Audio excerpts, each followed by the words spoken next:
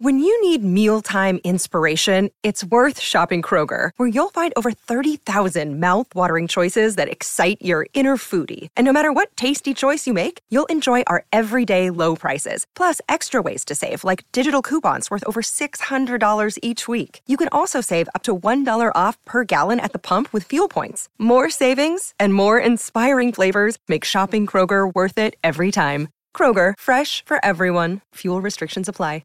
Another day is here, and you're ready for it. What to wear? Check. Breakfast, lunch, and dinner? Check. Planning for what's next and how to save for it? That's where Bank of America can help. For your financial to-dos, Bank of America has experts ready to help get you closer to your goals. Get started at one of our local financial centers or 24/7 in our mobile banking app. Find a location near you at bankofamerica.com/talktous. What would you like the power to do? Mobile banking requires downloading the app and is only available for select devices. Message and data rates may apply. Bank of America N.A., member FDIC. At Evernorth Health Services, we believe costs shouldn't get in the way of life-changing care, and we're doing everything in our power to make it possible. Behavioral health solutions that also keep your projections at their best? It's possible. Pharmacy benefits that benefit your bottom line? It's possible. Complex specialty care that cares about your ROI? It's possible. Because we're already doing it. All while saving businesses billions. That's Wonder made possible. Learn more at evernorth.com/wonder. Welcome to the New Books Network.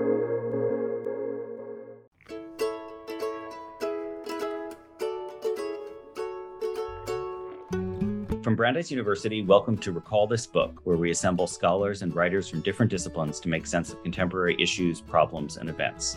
I'm John Plotz, a science fiction scholar from the Brandeis English Department. And since our topic today counts as science fact, I'm joined by a very special co-host, Gina Turgiano, brilliant Brandeis neuroscientist. Are there any other kind of Brandeis neuroscientists? And Gina, you always pick the best episodes to host. So listeners may recall her awesome conversation with Madeline Miller about her novel Circe way back in February of 2019. And Gina, I'm going to turn over to you for the honor of introducing today's guest. Great. Thanks, John. Well, it's absolutely wonderful to have Elizabeth Kolbert here to continue our conversation about her thought-provoking new book, Under a White Sky, The Nature of the Future.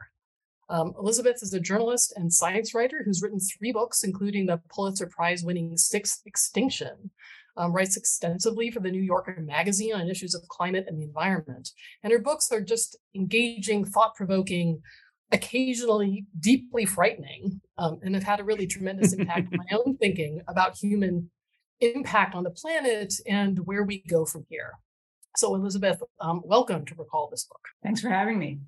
So Elizabeth, we like to begin, if you want to take up the invitation, just by inviting our guests to speak briefly about the book in question, White Sky. It's highlighting, maybe what you think its key questions are or its key conclusions, and then we can go from there. Well, I mean, the book is about human impacts on the planet in the biggest possible sense, and I hope really brings home how thoroughgoing those are, how ubiquitous those are, and how very serious they are. And what it's really looking at is how do we, we've had this sort of control of nature attitude. It's in all of our engineering, a very gung-ho, man against nature attitude. And now we are realizing, and we're bringing that same attitude, I would say, to a nature that we ourselves have remade. And what happens then? What happens when we confront this nature that bears all of our own fingerprints, but often does not behave in ways that we like then ultimately, even though in many ways we're responsible for that. And so I wanted to look at this sort of remade world that we have and how we're going to respond to that.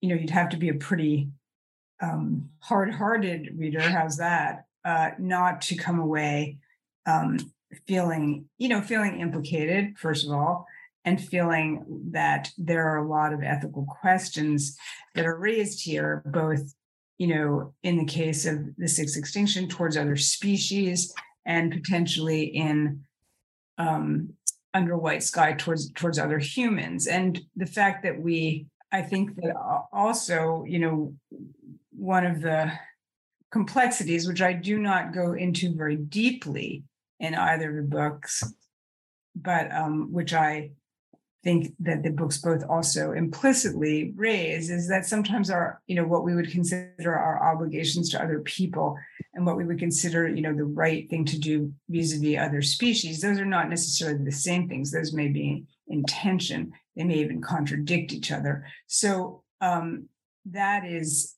that's the situation that we're in. As I say, being a journalist, I don't feel that it's my obligation to offer the answers. Maybe I'll leave that to the academics. You talked about, growing up, I guess, back in the 70s, that era of a kind of romantic environmentalism, a notion of wilderness, which I know it goes far, far back beyond the 70s. But for me as a kid in the 70s, I remember these sort of green earth, the posters we made in second and third grade. And I was just wondering if you could talk a little bit about, your own arc of thinking about that, from save the wilderness vision to, the sort of environmental, both environmental actions and environmental possibilities you see nowadays. Well, I do. I was, very much influenced as a kid by trips I made out west to the Western US, which I now, would realize was already a, profoundly, altered landscape. But to me, that was, this was pretty wild and this was pretty amazing. And I guess you'd almost say it was it's part spiritual, part aesthetic, part ethical, but, we need to hold on to these places, these landscapes, everything that depends on these landscapes.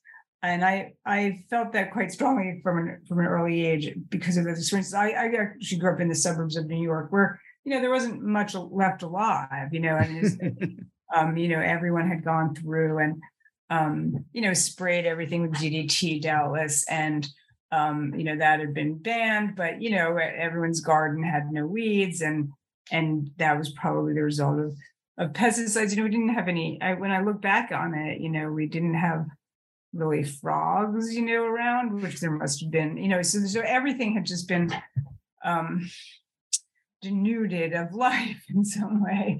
And that I found really disturbing, even as a kid. Then in my journalistic career, I spent a long time writing about politics, honestly. So I wasn't really thinking about these questions. And when I came to think about them, the world had moved on, and there were these huge questions that many, that scientists were grappling with, and are still grappling with. And, the question of what is the right approach to take? Is it to, manipulate things on a whole new level, or is it to try to back off as much as possible, which is something that, we spoke about when I was visiting Brandeis. That is a really, profound question. And Ed Wilson, one of his last books, called Half Earth, and it talks about how we should be setting aside half of the surface of the earth basically for other species to live in. And, that's there's a tremendous number of problems with that. There's a lot of people living in these places that you might want to, quote unquote, set aside. And there are huge pressures on them, the Amazon, the Congo Basin. But that is, Ed Wilson's not stupid. He certainly realized, there's climate change, there's all these things going on. But his point basically was, you want to leave as much space as possible for evolutionary processes to take place, even as the whole world is changing. If you don't leave space for animals to move, species to move around, for these new interactions, you're just going to get this really impoverished ecosystems. So that's another sort of approach. It's a much less interventionist approach on some level, although it's also on some level intensely interventionist. So we are in a situation right now, I would think, and I say this without fear of contradiction, where there are no easy answers. You can't say anything, let's just do this, that would be easy. There's just none of that. Those have all been foreclosed. And the other element of this that you touch on a bit in the book and also in our previous conversation is it's not just coming up with a engineering solution on the part of scientists. It's coming up with the political will to implement. I was just thinking about the American chestnuts, right? And this is a great story. It was just in the New York Times, but I've been reading about it for years. The idea of just introducing a gene into the American chestnut that comes from other plants that are already resistant to the blight. It's a simple process of moving this gene into the chestnut, and it actually saves the trees. And of course, this was a huge, fraction of American forests throughout the East. Great food source. Just incredibly sort of foundational basis of this rich ecosystem, right? And so it seems completely obvious that the right thing to do would be to, introduce this tree back into the forests with this simple genetic change. And yet there's incredible resistance to that idea, right? And, it's the fear of unintended consequences. And this is a case, I think, where you could look at it, I would say as a scientist who thinks about these things in a fairly sophisticated way, this seems like a pretty good bet to me. Like it's not but of course something could go wrong, but then the alternative, as you say, is potentially worse, right? That we're watching, most of the major tree species in the United States dying off from different kinds of blights that we could potentially fix. Well, I think the chestnut is a really good example. And, I talk about it briefly in the book. And when I actually went and did that piece on Hawaii, that very first piece that sort of got me going on this, I went out at the half a piece about Hawaii, and they sort of over 2/3 of the piece is about Hawaii, and a third of the piece is about the chestnut. And I went and I talked to those guys out in Syracuse. Bill Powell is really the guy who's responsible for it. And it's kind of was interesting this is also a bit of an aside, but, they worked really, really hard on that. Now with CRISPR, they could have done it in, 5 minutes. Okay. So, but, it's been a 25-year project. They started 25 years ago when the techniques were not nearly as sophisticated. And that is a case, I think that genetic engineering, is a case where unfortunately there's been, and I'm not saying you shouldn't be careful with genetic engineering because Lord knows you should be, but there's just been this weird, there's so many things we're doing to mess up the world. And it's interesting that genetic engineering of certain things has become, it's just very hard to understand or explain. The Europeans are not eating, GM corn. We eat it every single moment of every day. They will not accept GM corn that comes from other parts of the world. So other parts of the world are not using it. So it's pretty interesting, and how that happened. A history should probably be written about that. And that whole anti-GM, is a really interesting and problematic. I think very problematic. How's that? Hey, Elizabeth, can I jump in on that? I love that point about the counter example. What would a good counter example be of something that we ought to be as worried about or more worried about than genetic engineering, but in fact has, for political reasons or ideological reasons, gone under the radar? Well, you're driving your car is probably worse for the world than this, putting this GM chestnut out there. This and the thing that's almost, I don't want to trash people on this podcast, but, people say, well, we shouldn't be doing this GM chestnut. We should be crossing the chestnut with the Asian chestnut and then back crossing it. You know how much non-native genetic material is going to be in that chestnut tree? Is going to be way more than is in this. So once again, I'm not a geneticist. I don't want to claim any great knowledge, but unfortunately, there's just a lot of bad thinking going on in that front. And I completely agree with Gina. This does seem pretty close to a no-brainer. It's a gene from wheat. And people have in fact discovered, I believe, subsequently, and this is going to be a very interesting turn in the genetics debate, that gene is actually there, it's just not turned on. And so with CRISPR, you're going to be able to turn things on that weren't turned on, and then it won't even be GM. And USDA has already just said that. So you have a lot of plant breeders out there looking for these genes that they can click on and not call the thing GM. And that's going to be huge. Now, do I think that's GM? Do you think that's GM? These are all, interesting philosophical questions. But as far as food products are concerned, that has already, cow has already left the barn, as it were. Yeah. So, the GM chestnut. Now, the problem we get into with the GM chestnut, I want to say, is, the forest has also moved on, so it's not clear, where are you planting these things? They take 100 years to grow. You're not getting the forest back of the past, and you're not getting the creatures that depended on that chestnut back. I mean, there's probably a bunch of, small things, probably insects, that went extinct when the chestnut tree died out.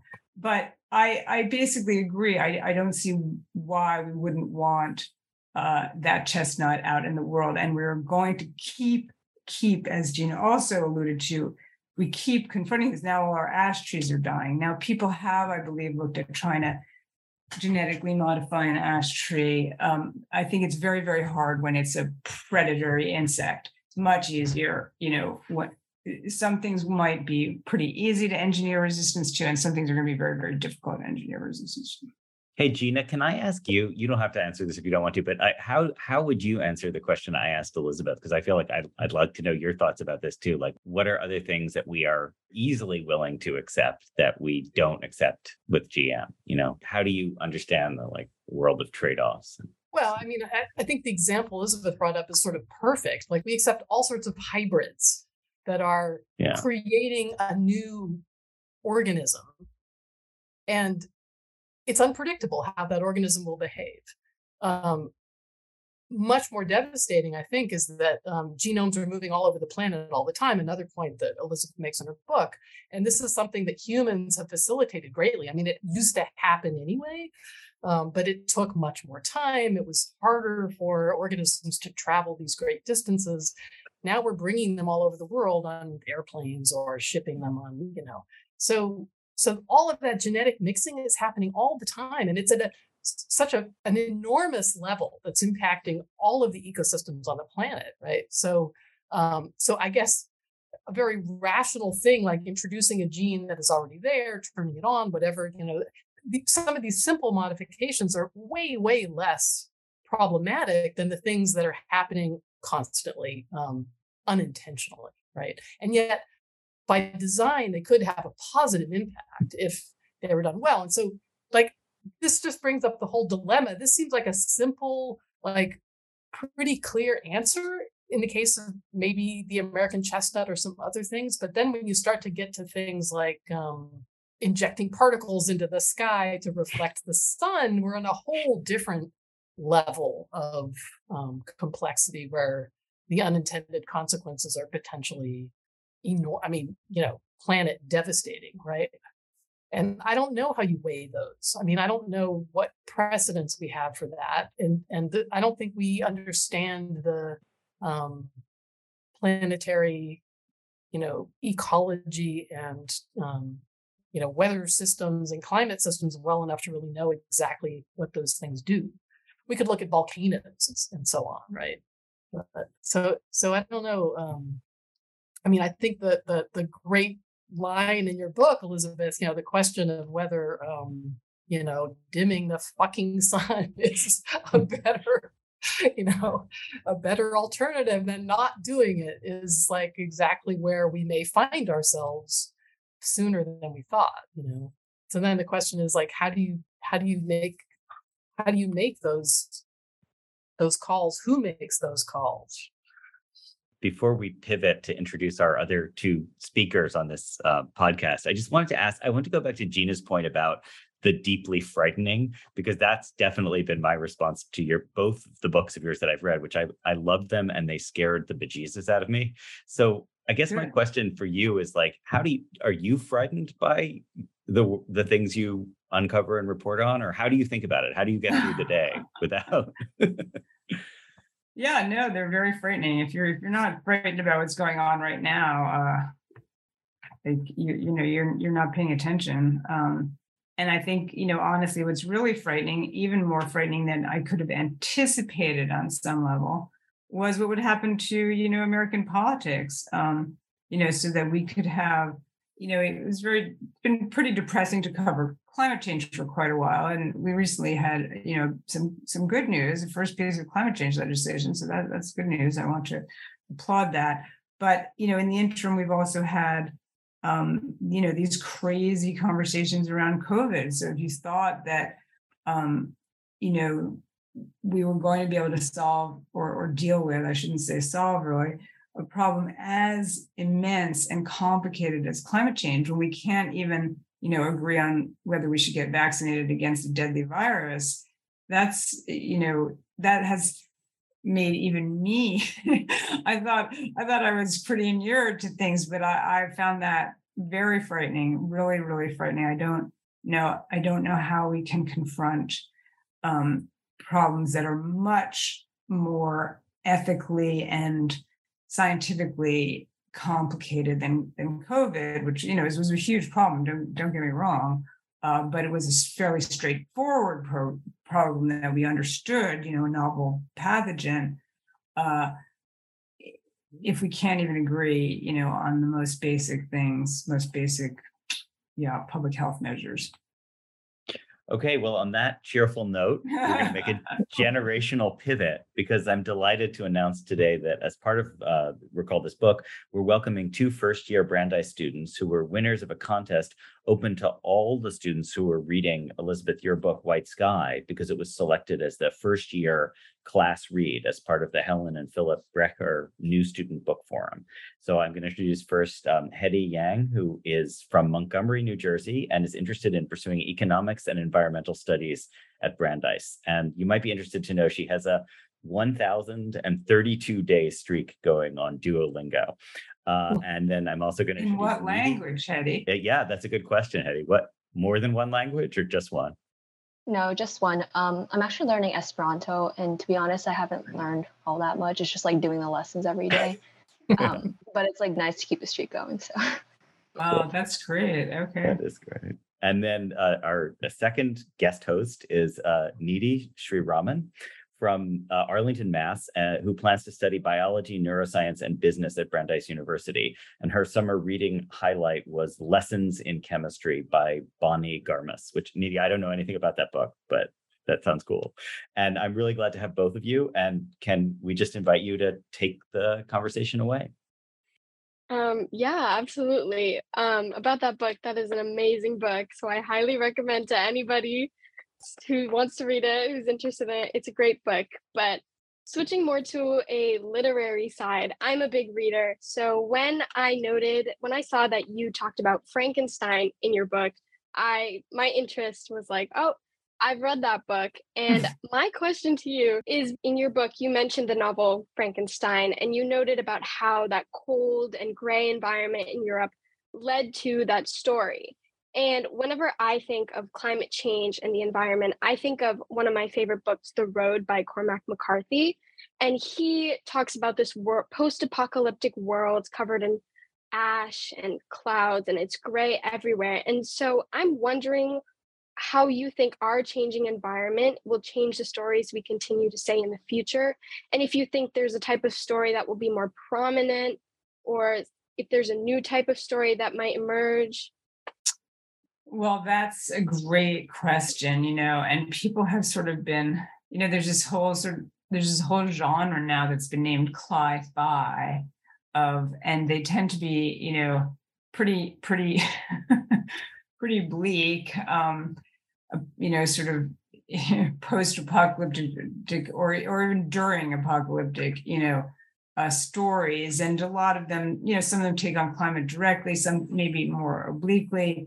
But I think that, one of the interesting things, I guess I would say I don't think climate change has gotten its sort of great literary treatment yet. I look forward to the great sci-fi novel. How's that? And I think it's a very hard. I think it's a very hard story because it's such a. It is so ubiquitous and it's so big and sprawling. It doesn't have like it's not even like nuclear Armageddon, which is an event at least. At least you get a lot of bombs going off. But I think increasingly, I guess if I had to say, I think increasingly it's going to suffuse all literature. All contemporary literature is going to increasingly have a climate change element because it's going to increasingly affect our daily lives. It's going to be hard to not have that in there. So I'm not a novelist, and I know a lot of people working on different projects of trying to sort of imagine the future for us in a creative way. And I do think that's important that we do that, because I think that most people aren't reading the latest science paper. So it is important to have something that people can access through other media. Yeah, kind of creating possible, even positive visions for where we could go. I think there is. Yeah, absolutely. I mean, I think that it's hard. It's really hard, because it's such a global story, and because to create a positive vision. I can't remember if we discussed this on the Ministry for the Future. Is a pretty recent book by Kim Stanley Robinson, sci-fi, cli-fi, definitely. Yeah. And it's quite a sprawling book because, vis-a-vis climate change requires, so much, a huge change in how we live and how we do things and how we think. And he tried to take that on. And I think it's been quite a successful book. But you have to be willing to talk about a lot of pretty heavy duty, he takes some, quantitative easing. I mean, he takes some interesting digressions there that I guess a lot of readers followed him on. I was sort of surprised by that and impressed by that, I have to say, because I wouldn't have necessarily anticipated it. I actually have a footnote on that, which is that I was in Austria and Czechoslovakia this summer, and in both places I talked to sort of Eurocrats who mentioned that book. That was the first thing they wanted to talk about. Oh, really? So I was also surprised that people were willing to follow him down the quantitative easing rabbit hole. But I think he has a gift for changing scales. There's this guy, Rob Nixon, has this concept of slow violence. Like, I think it's like what you were saying, Elizabeth, things that are invisible in the ordinary apocalyptic timescale, as you said, like a nuclear bomb. We all know what that means, but these slow processes are harder to conceptualize. And Yeah, I feel like that's really interesting to think about how almost sometimes we take for granted the settings that many of the books that we read now take place in, and how that's going to be so different in the future. So I guess shifting almost from a future perspective and what books are going to look like in the future to more of a historical one. I guess my question to you, Elizabeth, now is that I just kind of wanted to hear your thoughts about environmentalist history.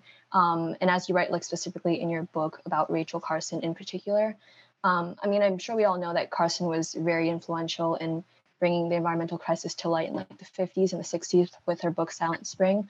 But you also mentioned in your book that, her recommendation of using invasive or non-native species as pest control had pretty negative effects, as we see through things like the Asian carp. So what would you say about Carson's overall legacy? And are there any other environmentalists who you feel whose work are especially notable, whether for positive or negative reasons? Well, I think, Rachel Carson's legacy is, super impressive. Have that. I don't think there's hardly any books where you say, well, that really, changed the course of history, and Silent Spring really did for reasons that are not, entirely clear. People have a little bit of a hard time figuring out why was that book such a huge hit. And, one theory has it that it was a time when people were waking up to the dangers of nuclear fallout too. So we had all of these, sort of silent a new generation of things where you wouldn't see them or smell them or sense them, but they're very dangerous. And that really, I think, resonated with people, already concerned about nuclear fallout. And that was when we were still doing above ground nuclear testing, and people were discovering that every little kid's teeth, had radioactive decay products in them.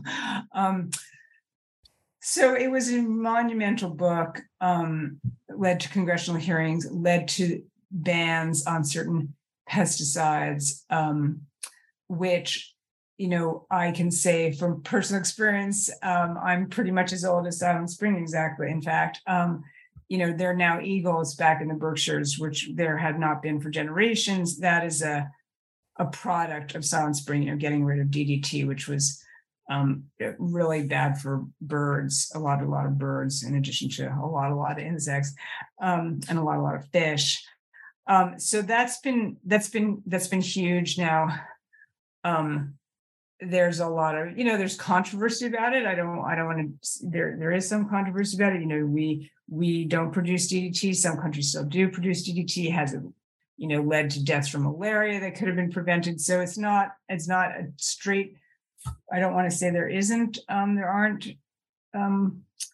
other impacts that I could have focused on, but from my perspective, it was a largely very, very, very, very important and very, very positive book. Now, at the very end of Silent Spring, Rachel Carson advocates this use of biocontrol, right, as an alternative to pesticides and herbicides.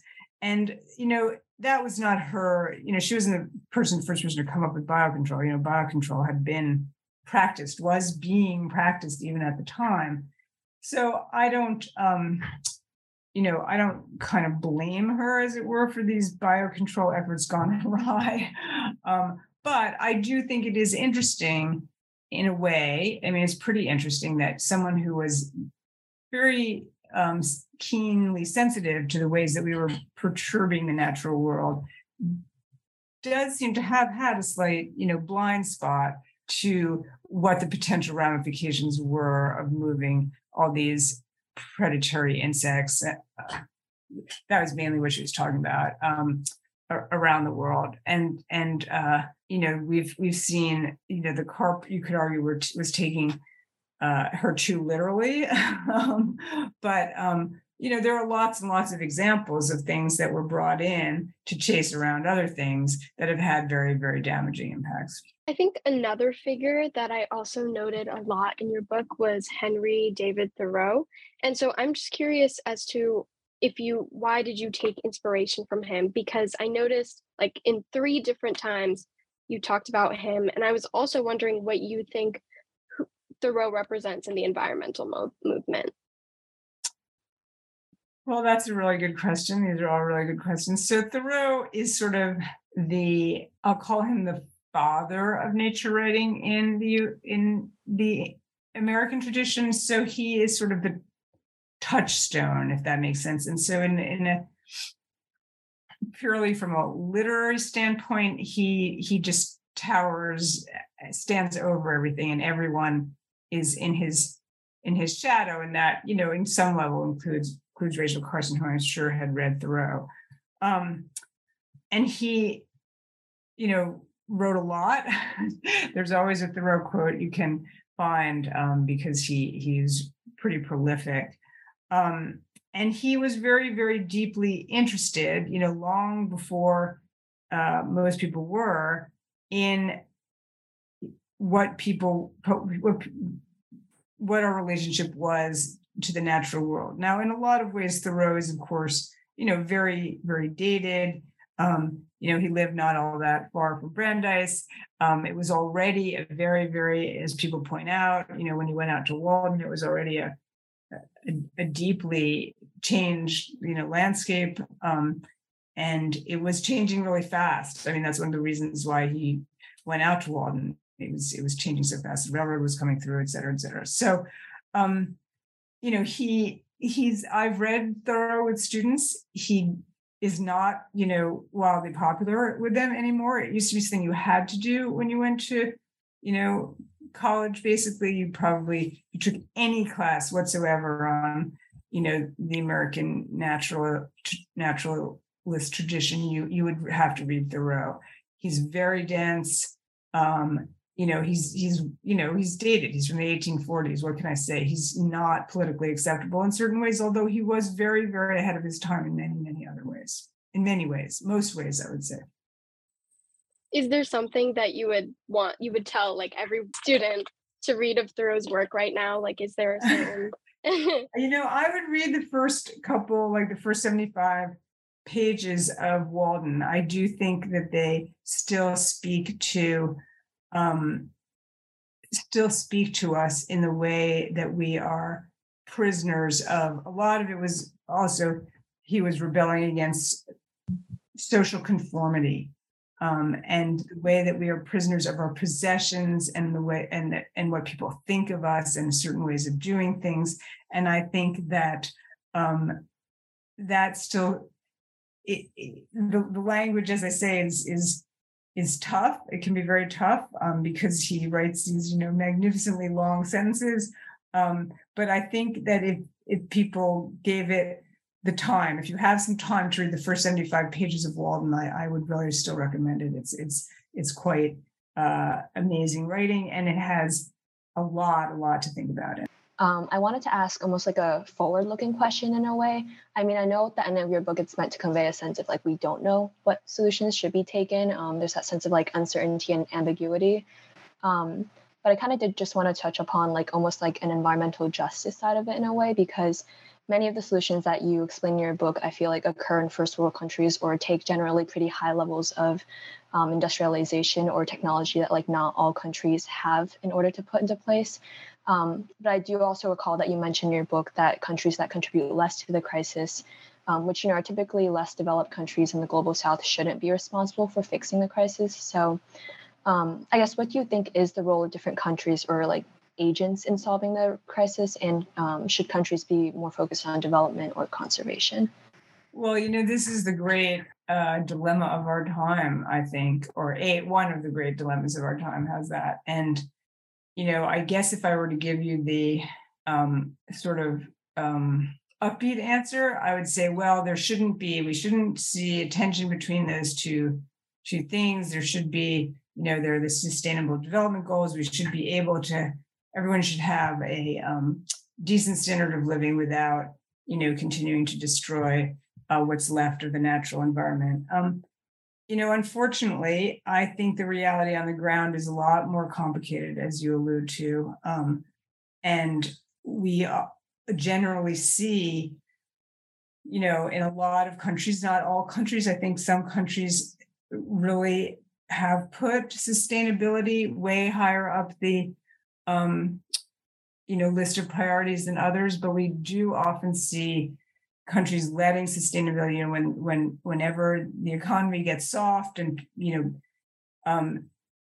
it really falls to the bottom of the agenda, and all countries, and I'm talking from the US and China to much smaller, poorer countries, gin up, crank up the economy at the expense of sustainability. And I, think this, this gets us back to Ministry for the Future, I shouldn't say obviously, but, the huge inequities in consumption are completely unsustainable in my view. American levels of consumption are, if universalized around the world, we will have an unlivable planet really, really fast. So we in the US, I think, we need to look at it from both directions, both from, how people around the world can have what we would consider to be a decent standard of living.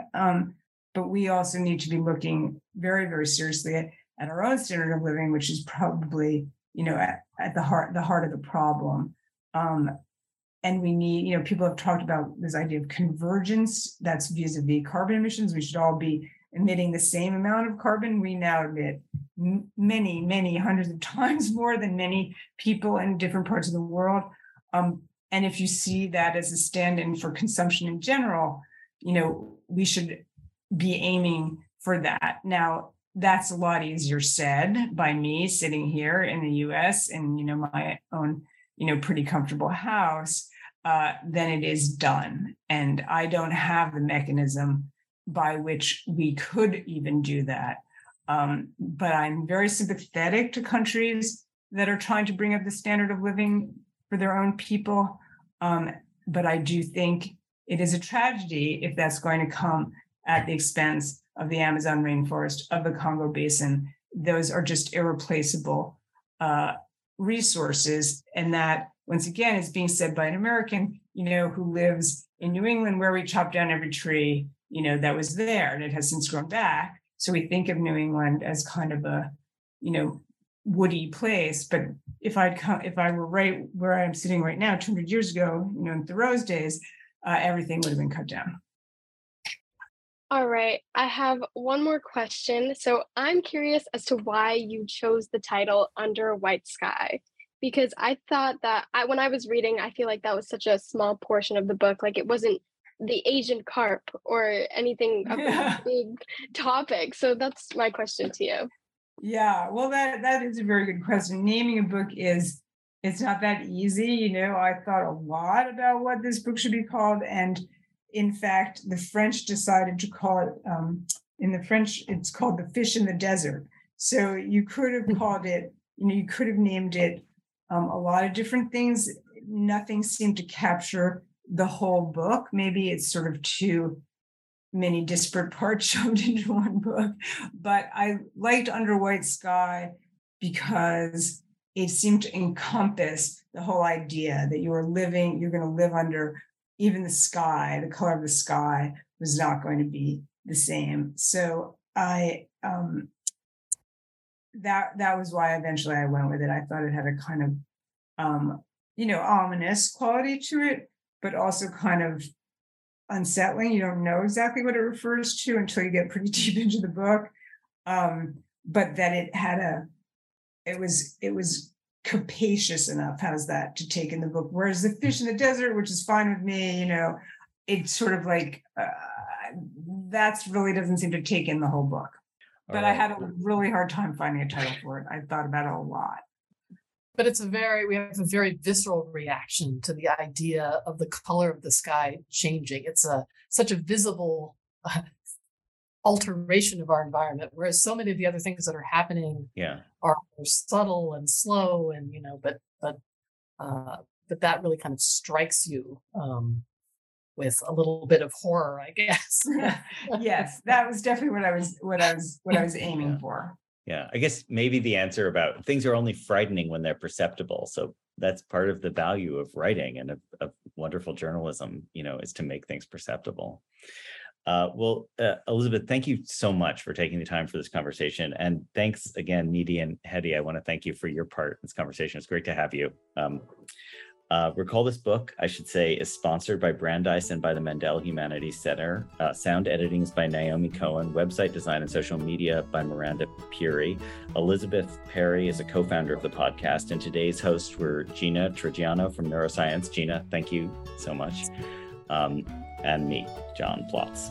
So Elizabeth Ferry and I are very eager to hear your comments, your criticisms, and your thoughts on today's discussion and on all of the topics that follow from it. So please write a review or rate us on iTunes or Stitcher or wherever you get your podcast. If you enjoyed today's show, I invite you to check out related episodes on our website, recallthisbook.org. So from all of us here at RTB, thank you for listening.